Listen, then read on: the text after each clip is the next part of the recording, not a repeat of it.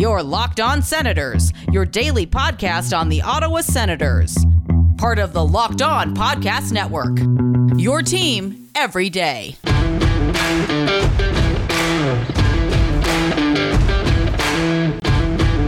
I'm Jake Sanderson, and you're listening to Locked On Senators podcast. I'm Tim Stützle, and you're listening to the Locked On Senators podcast. Welcome inside episode 582 of the Locked On Senators podcast. I'm Ross Levitan on the outskirts of enemy territory in Winnipeg, Manitoba, alongside Brandon Pillar up in the Blue Mountain. And today we are going to make our case for Alfie to the Hockey Hall of Fame. No, not this Alfie that's trying to run to the hall right now. Get to the hall, Alfie. Yes, Daniel Alfredsson to the Hockey Hall of Fame. We need to make it happen. There's a great initiative going on through social media right now. So, Pilsy, why not have Craig Medaglia a part of today's show? The man who started the movement. And yes, we are pumping the Alfie to the Hall train even louder than previous years, Ross. It is about time to get number 11 in there. And hey, we got some good prospects we're looking at today as well. A couple of defensemen that could be high draft selections this year. Working our way up to pick number 11, which will happen tomorrow. All right, let's get into all that and more. This is the Locked On Senators podcast, your team every day.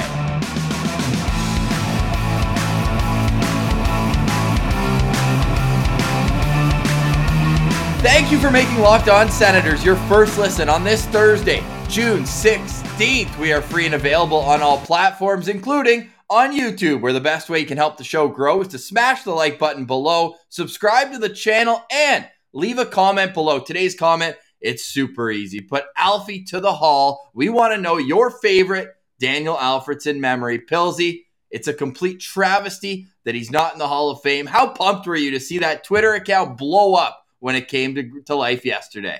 It is about time the Alfie to the Hall movement is blowing up fully, Ross. We've tried to push it along. We got the ball rolling a little bit, but now it's an absolute avalanche going down the hill here. Everyone is tweeting the hashtag Alfie to the Hall. The new Twitter account is almost at 2,000 followers within, a week or something? And we've got some notable quote tweets. Everyone is joining in on this movement, and it's about damn time that Daniel Alfredsson gets some Hockey Hall of Fame recognition. And the movement was started by two fans, but they had to bring in the heavy hitters to get this off the ground. We're talking Cyril Leader and friend of the show, Craig Medaglia, who joins us now. Craig, what's going on, buddy? It's a long time coming to get this movement off of the ground. Take us behind the scenes. How did this whole thing go from an idea to what we've seen grow so far? Yeah, man. So I think it was in the fall of 2020, right? Nobody was really doing anything. I think they were still working out the bubble playoff stuff and whatever else. And Cyril Leader actually reached out to me because he knew this is something that we were both kind of passionate about. He's actually hit me up in the past. He's always said, someone's got to make a big video or a big push, and he's always been kicking the tires on that. And so he said, hey, would you be interested?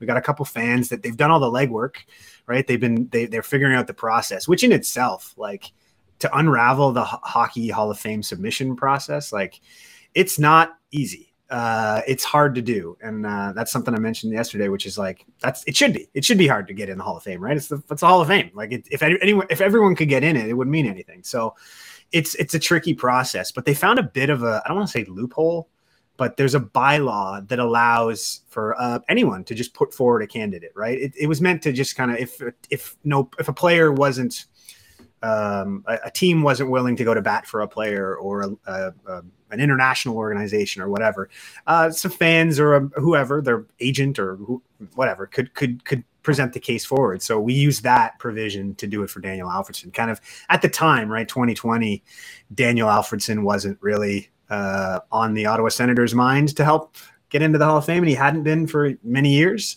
And that was something that I dealt with a little bit when I worked there, which was kind of you don't talk about it, right? You don't.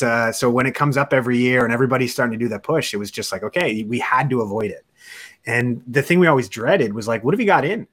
What if we got in and the team hadn't done anything? It's just how bad does that look? So I always dreaded it. It was something that I always worked, every year I'd say hey, we're going to do anything and I was always told no, stand down. And so I get it. Right. That was the time. But Yeah, but you know what's great is the times are changing, right? Yes. So to be able, that was really kind of when we knew this had a really good chance to be successful, was when we were pushing ahead regardless, right? Whether the team was on board or Alfie was on board, we were pushing forward regardless, because this is important. And if the team wasn't going to do it, we felt someone should, even just to get it started, right? Like get the attention, get some actual attention going. But I mean, as you saw, kind of a few things go right, and the team steps in as well, and they're willing to support the bid, and so it's been a crazy mix of everything going right and kind of manifesting itself into a pretty cool little movement for Sens Twitter. And that's the thing that just frustrates me is the Ottawa Senators have been around long enough. This is the greatest Ottawa Senator of all time. He's been sitting, waiting to get his name called by the Hockey Hall of Fame. He's deserved of that achievement. Mm-hmm. And there just wasn't any spotlight. There wasn't any push. I mean, Ross, remember when Hossa was inducted into the Hall of Fame? It was a massive moment because it was finally drafted Ottawa Senator. Like that, we're making connections here rather than having the greatest senator of all time be recognized. We have to go and make reaches, be like, oh, one of our drafted players made it. Like, who won 3 cups somewhere else. Yeah, his time is most notable other places. Like, It's about time that someone who was an Ottawa Senator, the captain here for a long time, that they get the proper recognition. And I think now, with the times changing, like you said, times are changing in the Ottawa Senators franchise. This is the time to make that push. Fans are engaging more than ever, and I really think that this is the perfect time for all this to line up.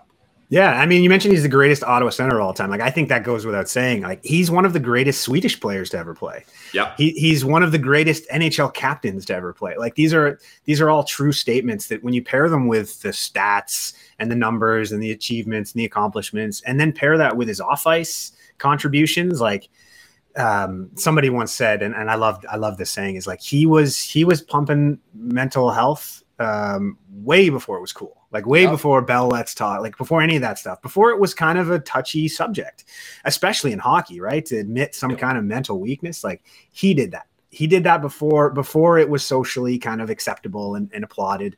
Like he took that risk and kind of told his story about some things. And that affects a lot of people. And you hear that when you hear his teammates speak about him, what kind of captain he is, right? Chris Neal or Mark Mathot yesterday was talking about that as well. It's just like, he's just the integrity that he has. It's like, he makes you act different around him because you have so much respect for him as a person, as a player and a leader and all those things that, I mean, you factor all those things in, and I think he's a slam dunk, but you know what? That's okay. If he's not, I get it. The lens some people are looking at it through is a little different, and that's blue tinted lens, maybe. Right, and also like because the team, he hasn't been a presence really like in a big way for how long? Like he was back for a little bit. I would say since his jersey retirement, and that was. Yeah.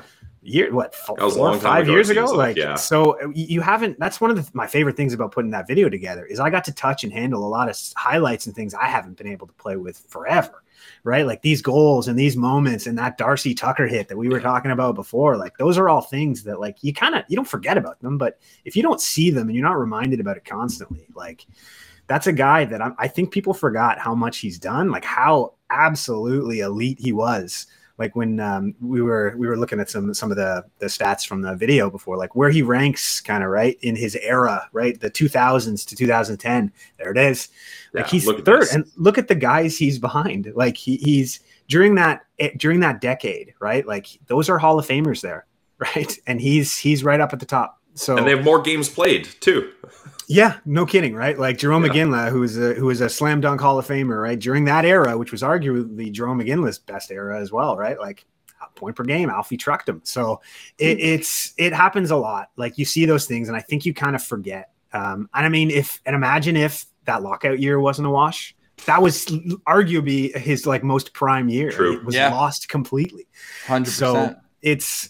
Just imagine what those extra points, those extra games could have meant. That extra playoff push could have meant that year. So it's, I mean, when you start laying it all out, and that's really what the account's meant to do, right? Is we're just going to slowly show, hey, here's another thing. Hey, compared to these guys, hey, did you know that he leads in this? And like once you start pulling his international resume It's nuts, guys. Like this guy's one of the best hockey players to ever play. He played in our city forever.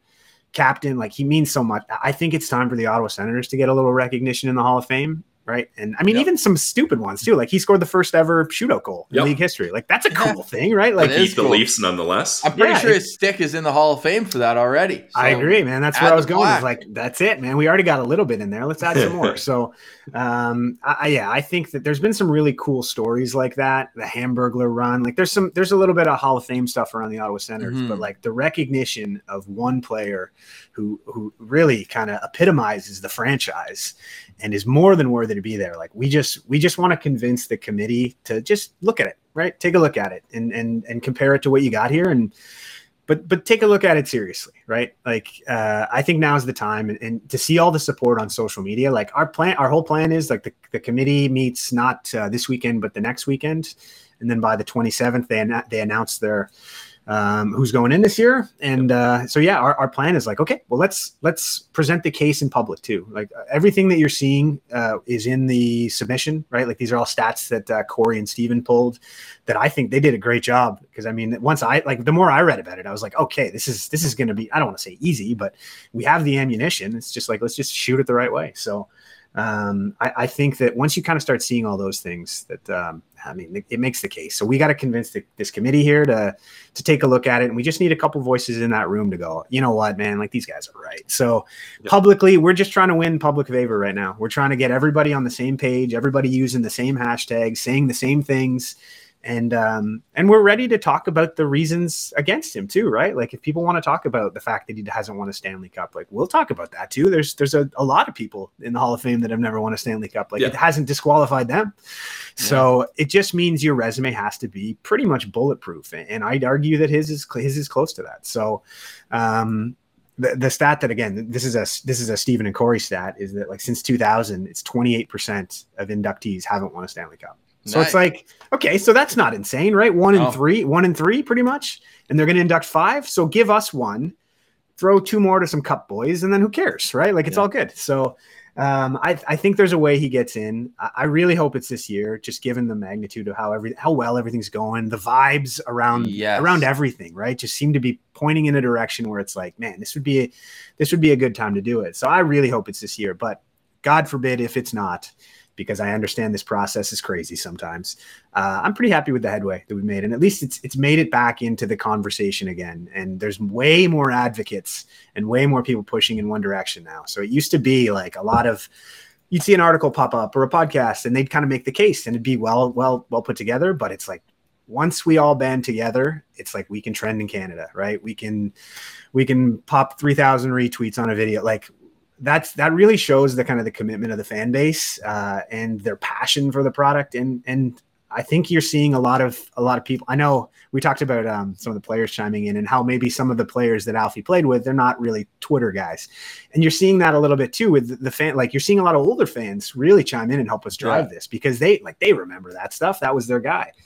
So how about no profile picture Radek Bonk throwing out the hashtag? He's the best. The best is the group was like, "Are we sure that's Radek Bonk?" I was like, "Yeah, that's Radek Bonk." So that was great, man. Like I love that kind of stuff. So it's neat to see like young and old, like across the board. The Sens kind of online community, they're all behind it, which is really it's neat. It's cool to see like kind of a unified campaign. So we're pretty lucky that worked out that way. If you're watching on YouTube, you can see I pulled up the 1994 draft. The reason being, a little name drop, Radek Bonk there. The 3rd overall pick finds himself about 10th in total points from that draft. And you notice the guy who's in first happened to be drafted 133rd overall.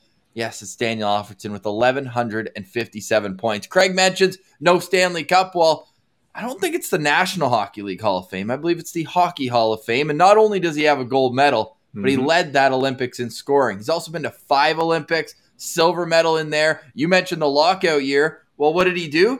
Went over to Sweden and won a championship. Was the top scorer in that Swedish Hockey League playoffs. But my favorite stat, and I'm sure you guys will touch on this in your campaign, and if not, here's a free idea. Yeah. The Senators' playoff appearances in franchise history. They've had a team for 28 seasons because the lockout year 29, we're coming up on the 30th anniversary. With Alfredsson on the team, 13 playoff appearances in 16 years.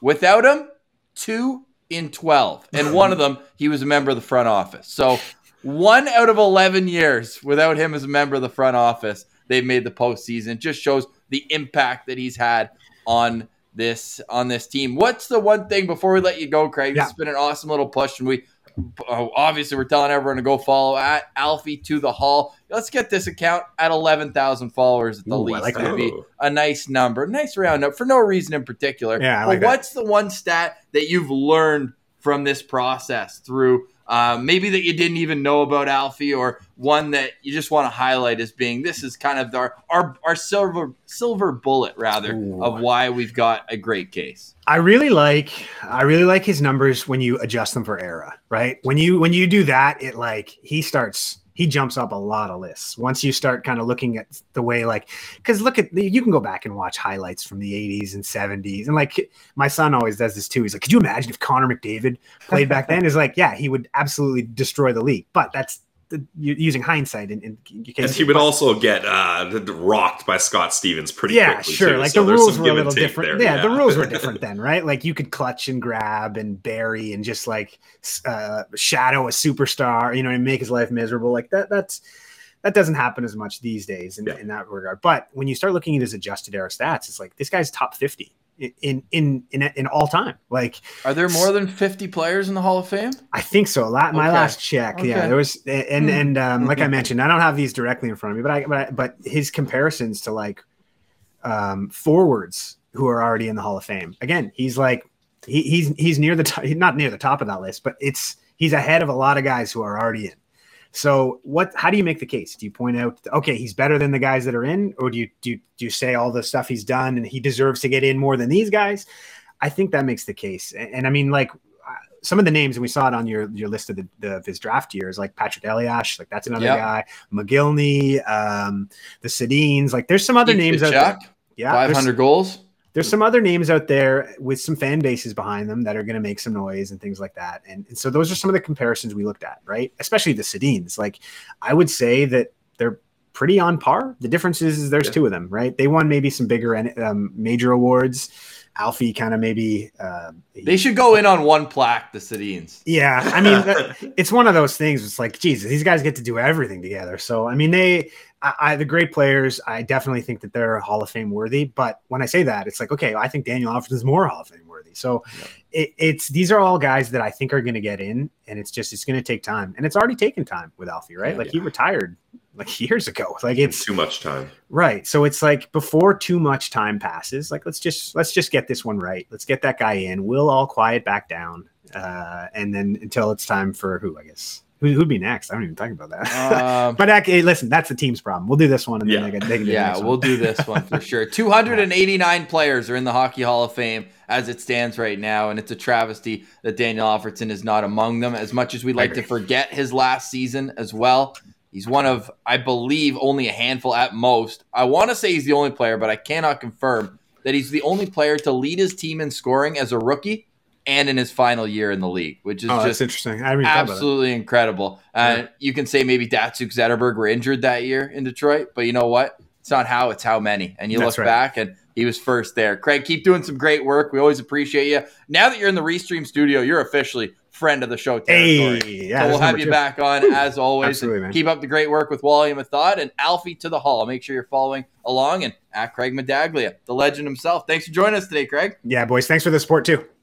Stick taps to Craig Medaglia for joining us. Always a great interview with him. We had him on a few months ago. It was a fantastic conversation. You always will go back and find that wherever you get your podcast or on YouTube. All right, time to get to our draft rankings. But before we do, Pilsy, you got a word from one of our favorite sponsors. Yeah, Craig's the best. We always love having him on our show. And speaking of the best, are you looking for the best protein bar out there? Well, if you are, I'm here to tell you that you are a lucky listener, because we can tell you all about the best protein bar out there. It's Built Bar, the protein bar that tastes like a candy bar. What I love about Built Bar, Ross, is they focus on making their bars taste good, and then they say, okay, how can we make this healthy? An example, the Built Puffs.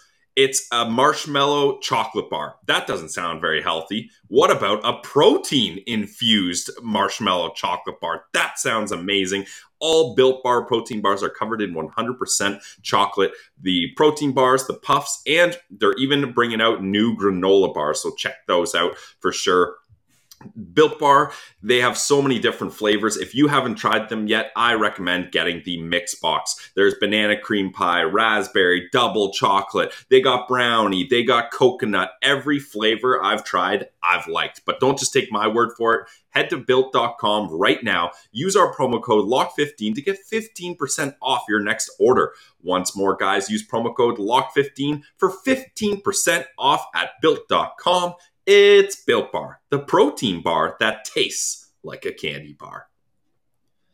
All right, back to the Locked On Senators draft rankings. Coming in at number 14 with an average rank of 17.14, a player who certainly made a name for themselves with a fantastic WHL playoffs. It's defenseman Kevin Korchinski.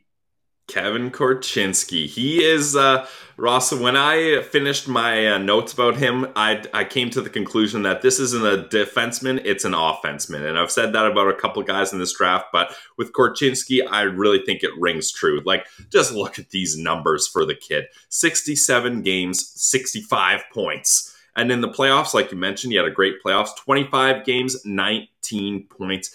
This guy is all about putting the puck in the back of the net and helping his teammates do the same thing. And where he really thrives is in transition to get the puck going north and into the offensive zone. No doubt. You look at 61 assists in 67 games. You know he's getting the boys involved. That's a popular teammate right there. Just handing out apples like he's a farmer. And you look at it in the postseason, 19 points, but 6 goals. So he had more goals in 25 playoff games than he had in 67 regular season games. And he skyrocketed up the rankings. He'd be even higher on our average if Bob McKenzie had put out an updated list, because right now these are his post-World Junior rankings, and he's the only guy who has him in the 20s, down at 25. Elite Prospects, their draft guide, out now, available now. They have him at 19. Craig Button at 18. Scott Wheeler at 17. Pronman at 16. Peters at 14. And Ferrari at 11. So this might be the first time where half of the scouts have him in consecutive order. This guy's range is clearly a lot tighter than the ones we've been working with in the past. And a big reason for it is this playoff. He's a late riser in terms of the overall draft perspective. At the start of the year, you're like, okay, maybe he could be a first-round pick, but talk about solidifying your position. No better way than doing it on the biggest stage. And nobody was going to beat that Edmonton Oil Kings team. It was just their year. They're a wagon from Genther to Gooley to Casa and goal. Like, just an overall juggernaut of an offensive team. But Korchinski, throughout the WHL playoffs, made it known that the bigger the game, the better he was going to perform. This guy is going to be a power play quarterback for years to come at the NHL level. I think he's still pretty raw. I would say he's at least 3 years away from making an impact at the NHL level. But the raw tool, standing 6'2", 185 pounds, left shot defenseman. I don't know if he gets past the Anaheim Ducks at 10 pills. That's how high I think he could end up going in this draft. Yeah, I think when you're looking at where he could be drafted, it's going to be, teams are going to have their preference, and we're going to cover another defenseman in today's show, but there's a trio of defensemen that are going to go after the right shot guys, and it's basically going to be take your pick which of those guys you prefer, and then the other teams will have their pickings of the guys that have fallen to them. I think they're all very similar, but there's certain things like with Korchinski, what I like about him, Ross, is he doesn't rush things when he's trying to break out in transition. And what I mean by that is instead of just being like, I got to go north all the time, like 100% just move that puck up, even if it results in a turnover, even if I have to force a pass, I got to get the puck moving north. Well, he doesn't do that. He does a good job of cutting back and waiting to see if there's a better play. Like, he's not just going to force that pass. He'll cut back, let the attackers kind of shift and flow, and then realize where his options are. And that's when he makes his move. And he does a really good job of that cutback. And then he gets guys to chase him too. Like, he'll cut back, go behind his own net, and then I don't understand what these players are doing, Ross, but I saw so many highlights of guys chasing him around the net. That's exactly what he wants you to do. He's baiting you into doing that. And then he goes, obviously, the other side of the net. And now it's a 5-on-4 breakout. Essentially, the opponents are down a man because he's still behind the net trying to catch up here. And that's why I think Korchinski is a great part of a power play, too, because we've talked about it a bunch. Getting into the O-zone once the puck has been cleared is half the battle of a power play. If you can't get back across that blue line, who cares if you have Josh Norris, Steven Stamkos, and Alex Ovechkin? If they can't set up in their office, it doesn't matter. So Korchinski is a guy that's going to get those guys set up into their office. No question. Offensively, he's unbelievable. Even Elite Prospects, despite having him 19th overall, call him the 5th best offensive defenseman in the draft. They have shades of, and I like that better than a player comparable, because then you're kind of boxing them in. There's shades, and Elite Prospects says shades of John Klingberg and shades of Jake Gardiner from his time. So with that comes the inherent issue away from the puck and in his own zone defending. Jake Gardiner's a good one. I think that's a really appropriate one. Yeah, definitely not a strength of his, boxing out in front of the net or battling in the corners. Yeah, and there's been some playoff moments where he's had dash 4. Wasn't he dash 5 the one game? But then you start looking and you're like, yeah, that's awful. And ultimately, that kind of cost the Leafs a couple series. Is Gardiner collapsing in big games? But he got them there. He put up big points, and he was a big reason why guys were able to have success in the power play. So you can't fully blame him. And that's where, if we're getting into some of the negatives about Korchinski, that's where you start seeing this, Ross. I mean, we mentioned it, EP Draft Guide out. That's, I would say, our number one source. 854 pages. Elsie, I just clicked print on it. I didn't realize that it was what so are you big. doing? You're killing trees. Look at this. Oh, no, Ross. It's all online. Don't. And kill you know what those the worst poor part trees. is? You know what the worst part is? I ran out of Color ink printing. when I got to the best prospects. Oh man, yeah. But anyways, like I was saying, their draft guide is just incredible. It's look at all that work. Like, that's insane what they do. This isn't even half it. Yeah, this isn't even half it. It's unbelievable. It's I got wild. a lot of reading to do. Exactly. We all do. But EP, what I like is they show each of their scouts scouting reports from all the games they go to. That's how it ends up being so long. They scout a lot of players and a lot of games. And they mentioned he's one of the worst on-puck defenders in the draft. He's not able to engage with attackers well, and he just kind of watches the puck going around. And they even went as far to say that sometimes he's a complete liability on defense, and it's better for him to just simply get off the ice and get someone else on there. So when I say Kevin Korchinski is an offenseman, this is what I'm talking about. You got to take the good with the bad. The good's real good, but the bad's real bad. Yeah, and when we're looking in transition, he was listed as a top 5 guy by almost every scout at Elite Prospects. And as we mentioned, when you look at what he brings, it's offense. He's an offensive-minded guy. That's why it's like, all right, who could he be a good fit for? There's a few teams. I mentioned Anaheim, like they already got Drysdale, who's a pretty like two-way guy, but more offensive leaning. Now Korchinski, I think we mentioned he's a left shot defenseman, which is a little more common than not. But I would be surprised if he's not the third defenseman off the board. Simply when we're comparing him to Denton Mateychuk from yesterday, it's just the size. Like, that's probably the tiebreaker between them. Like, Mateychuk's probably a bit better in his own zone, despite being a little less in terms of physical stature. But what Korchinski does, he does elite. And then you're going to find a coach or a GM who says, all right, if we just focus on this one area of his game, we can improve it. Whereas with Mateychuk, you're like, all right, he's great at the WHL level, but will this skill translate versus men? I think the transition ability for Korchinski is a certain reason why he's been such a riser up these charts.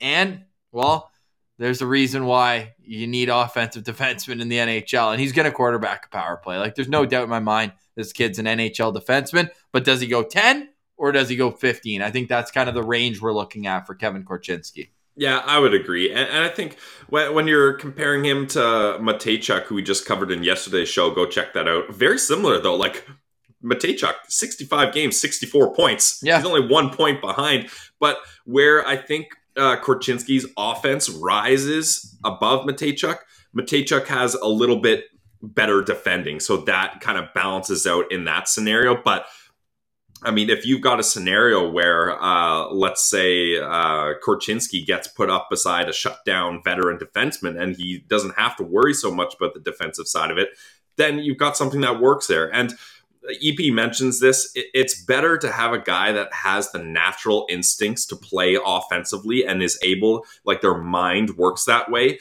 and they need to work on defense, because defense, that's more of a coachable side of the game, right? Like you can tell a player, you can drill into their head reps. This is what you need to do in this situation. All right, you're not good at getting the puck. We're going to do 100 puck retrieval drills just over and over for hours, and you're going to figure this out. Whereas offensively, like you have to have that born creativity. Like you can't really teach that. So it's better from a prospect point of view to have those offensive instincts and be able to be coached defensively. And that's where Korchinski, that's the hope, is what's going to be when a team picks him to develop him. Before I get your stars, Pillsy, I think this quote from Scott Wheeler says it all. Korchinski lives and dies trying to guide play with and without the puck with his mobility, pivots, and directional changes. Lives and dies with it, for better or worse. Yep, and that's the thing. Like when he does those cutbacks and sometimes rescans, sometimes he makes a risky pass anyways. Yep. But the odd time, or most of the time, I should say, he's making a smarter pass than he would have that first time. And sometimes when he does the cutback, the EP was mentioning in one of their videos, he doesn't quite do it with enough edges, and he ends up just slowing himself down, and then he just gets tied up. So there's good with the bad. He's got a lot of work to do, as a lot of young defensemen do, but the talent is there, and the playoffs for Seattle was his coming out party, and people could see what he could do on a big stage. How many stars, Pilsy? I've got him at, Kevin Korchinski at 3 stars here. And because you're talking about him going 10th overall, so that's a difficult spot for the Sens to get into, or he's going to go sometime in the early teens. I don't think the Sens are looking for a left shot offenseman in their prospect pipeline here. So for that reason, I give him 3 stars, just because the defense is so bad. I think it's going to take years to coach out here, and he's not the guy I would really target if the Sens do in fact decide to do something with that 7th and move back into the teens. All right, coming in at number 13 on our Locked On Senators NHL draft rankings, we're going back to the Ontario Hockey League. So a run of CHL defensemen concludes with Russian-born Pavel Mintyukov. What do you think about the big Russian kid? He's very similar to Kevin Korchinski, which is great that we have them kind of side by side here. Back. Yeah, and Mintyukov is one of those guys that we talked about with Maciejek, with Korchinski, that they're kind of the trio of left shot defensemen that teams are going to have their pick of which of these guys do we prefer for different reasons. And as you can see, if you're watching on YouTube, for the listeners, I'll read out the stats, but very similar to Matejchuk and Korchinski. 67 games played, although 17 goals. He's putting up a lot more goals than these guys. 45 assists, good for 62 points. So all 3 of these guys passed the 60-point mark, which is pretty damn impressive, especially considering Mintyukov. He missed last year in the OHL. He was playing in Russia. He got a couple games in the MHL. Then he decided, I'm going to come over to North America. OHL shuts down for a year, unfortunately, but he made up for it big time, as he was 3rd in the OHL for points by a defenseman. So he came out with a bang. Not only points, Pilsy, 17 goals to his name. 45 assists, 28 penalty minutes. He's ranked as high as 7th on Craig Button and Elite Prospects list. But then the flip side, Scott Wheeler has him all the way down at 25. Tony Ferrari at 23. In the middle, we've got Corey Pronman at 18. Bob McKenzie at 16, and Chris Peters as well here at 17. So that's an average of 17.42. You referenced Russia, grew up in the Dynamo, easy for me to say, Moscow program. But this guy is unbelievable in transition. How many times did you watch him swoop behind the net? Goalie just stops it there for him. And next thing you know, it's bingo, bango, bongo, and there's a great scoring chance down at the other end of the ice. Elite Prospects was just lauding that ability. And each one of their scouts has to put in their best transition defenseman. Mintyukov was 2nd on David St. Louis' list, 2nd on J.D. Burke, 2nd on Daniel G., first on Mitch Browns. So you get where I'm going with that. This guy, he thrives with the puck on his stick, especially coming out of his own zone and making the right read and giving the puck to the right guy in certain situations. So this is a player, I think we have the order just off. I would probably have, if it was my personal rankings, Matejchuk above Korchinski, but Mintyukov, I take over both of them. Yeah, okay, that's where I'm at as well. And I think in our mock draft that you guys will watch later on, I was a little higher on Korchinski, but after looking at Mintyukov a little bit more, I would give him a slight edge for a couple reasons here. You mentioned his game in transition. Where he differs from Korchinski is Mintyukov, he doesn't do that cutback. He gets the puck and he's like, I'm going north, and I'm going north quickly, and he doesn't make any hesitations. Now, like Korchinski's approach, though, you got to take the good with the bad, because often he's able just to push past opponents that just simply aren't ready to contain his speed, or they're trying to get him to hesitate, but he just won't, and he makes smart, quick decisions. But when you're just going north all the time, you're going to end up forcing turnovers just because you're just trying to force things too much, and you're going to get caught eventually. You're going to get caught red-handed, and they're going to strip the puck and turn it over the other way. But he excels in the transition game, and what I like about him is he plays a give-and-go style type of transition game, which I think is underused in the NHL a lot now. Like, a lot of times, the defenseman just makes a big first pass, like, across their own blue line, and then that forward now just carries it from the red line and into the O zone, which is fine. That's a good quick way to move the puck, but it doesn't exactly allow for a lot of creativity, and it becomes very easy to read and shut down if your opponents. Where Mintyuk, he really does a good job of having those give and goes, and he keeps things interesting so that it's not just a one-trick pony and teams aren't able to create defensive systems to just shut him down easily. So I think there's a lot of value to be had there. There certainly is. He's ever improving as well. He took a little while to adjust when he came over, according to Scott Wheeler, but then he just absolutely blew up after that. Like, the offense, as we mentioned, everything kind of pops with him. And I like what the shades of is for elite prospects here. John Carlson. From the Washington Capitals, of course, a Norris nominee, like always around a point per game, it seems, the last few years. But certainly they have shades of that. Now, a Western Conference scout tells elite prospects, quote, he's a wild stallion that hasn't had the benefit of playing in structured coaching. He's got all the tools to be a difference maker, but needs some proper development that he won't get in Saginaw. Whoa, little shot at the Saginaw development system. I mean, fair shot. Like, can't really tell you any Saginaw Spirit players that are dominating the NHL. No, none are really coming to mind, if I'm being honest. And yeah, that's the thing with Pavel Mintyukov, is that he was thrown into a team that was very bad. Only the Niagara team did worse than them in the OHL. They did not make the playoffs. And it was his first year playing over in North America, and he was able to thrive like this. And EP, like you mentioned, they give little awards here, and they gave him the top offensive defenseman award in this draft. And you mentioned some comparables. Corey Pronman compared him to Brandon Montour. I like that as well. I think that one works for him here. And he's just like, I love the wild stallion analogy, because it's like, you know, at the rodeo when there's like a bucking bronco and they're like stuck in the gate, and then they just like give him one last like push, and then they open the gate and he's going crazy and no one knows what he's going to do. That's what happens here. Okay, can I get way off topic again? Yeah, do it. That's what we do. So Cole Perfetti, we got to give a little shout out. Saginaw Spirit. Yeah, see, I didn't even think of that. 2 guests of Locked On Senators. Cody Bass and Paul Bissonnette. Yes, yeah, I forgot Biz played there. Yep. And are you ready for the cherry on top? Or should I say the cherry on Tom? Pyatt, a Saginaw Spirit alumni as well. But yes, getting back to Mintyukov, I think that it's perfect. He was voted by Elite Prospects as the best offensive defenseman in the draft. Period. More than Nemec, more than Jiricek. The number 1 offensive defenseman in the draft, 2nd best defenseman in transition, and the 4th best vision. Ironically, Elite Prospects' lowest grade on him is his shot that contributed 17 goals last season. Just imagine what he would have put up in the OHL, Pilsy, if he had that extra year of development last season. So what's he going to do next?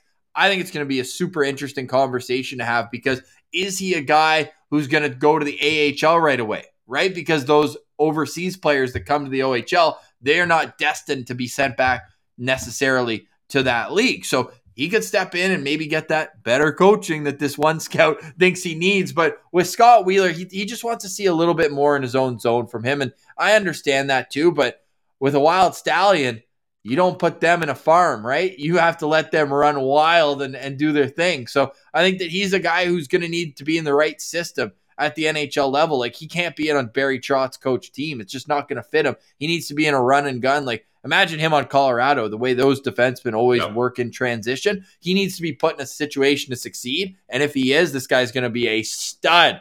I just don't know if Ottawa's the place for him.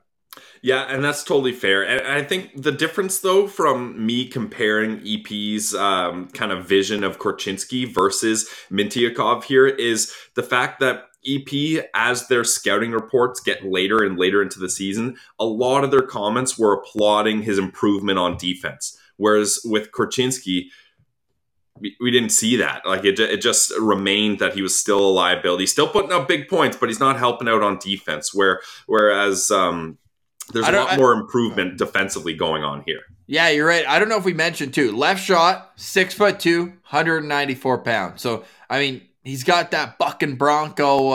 He's got the size of it too, right? But just let him fill out a couple extra years, and we'll see, because the offense has always been there for him. So let's see what he can do at the next level. I like that John Carlson comparable, though, because there's times where you look at him in the own zone and you're like, what the hell's going on? But when the puck's on his stick, you're like, oh, man, I understand now why he's – yeah, that's what's going on right there. So I'm pretty high on him, all things considered. Still 3 stars because of the position he plays. If he was a right shot guy, it'd be 4. But left shot, just not a need. This is not a fit for the Ottawa Senators, but still 3 stars because I love the raw tools that this guy possesses.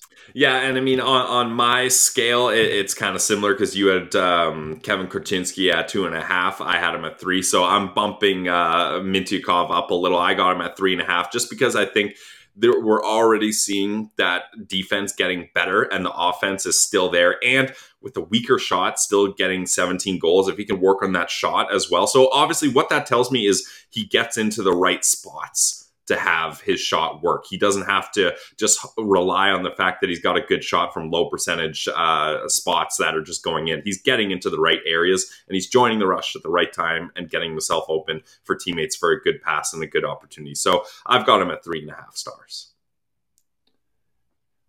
All right. Appreciate you making Locked On Senators your first listen today. And again, Alfie to the Hockey Hall of Fame. We need to make it happen. Shout out to Craig Mandaglia for joining us, a great friend of the show. Yep. We appreciate him very much. If you want more on the Ottawa Senators, maybe some trade speculation, I made an appearance on Locked On Wild with Seth Tupal, talking about Kevin Fiala and what it might take to make him an Ottawa Senator. Pilsy, we got a big show tomorrow as well. We're nearly into the top 10. Can you believe it? We're still working away on our mock draft. We've got interviews planned coming your way over the next 2 weeks. So stay locked on Senators wherever you get your podcast. Subscribe on YouTube. We are inching closer. We said 2,500, and we got a couple jerseys to give away.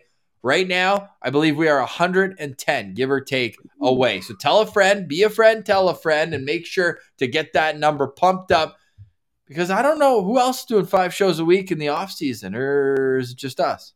Not too many, I'll say that. A market inefficiency, but we do really appreciate you joining us each and every weekday right here on the show. We'll be back for more tomorrow. For Brandon Pillar, I'm Ross Levitan. This has been the Locked On Senators podcast, your team every day.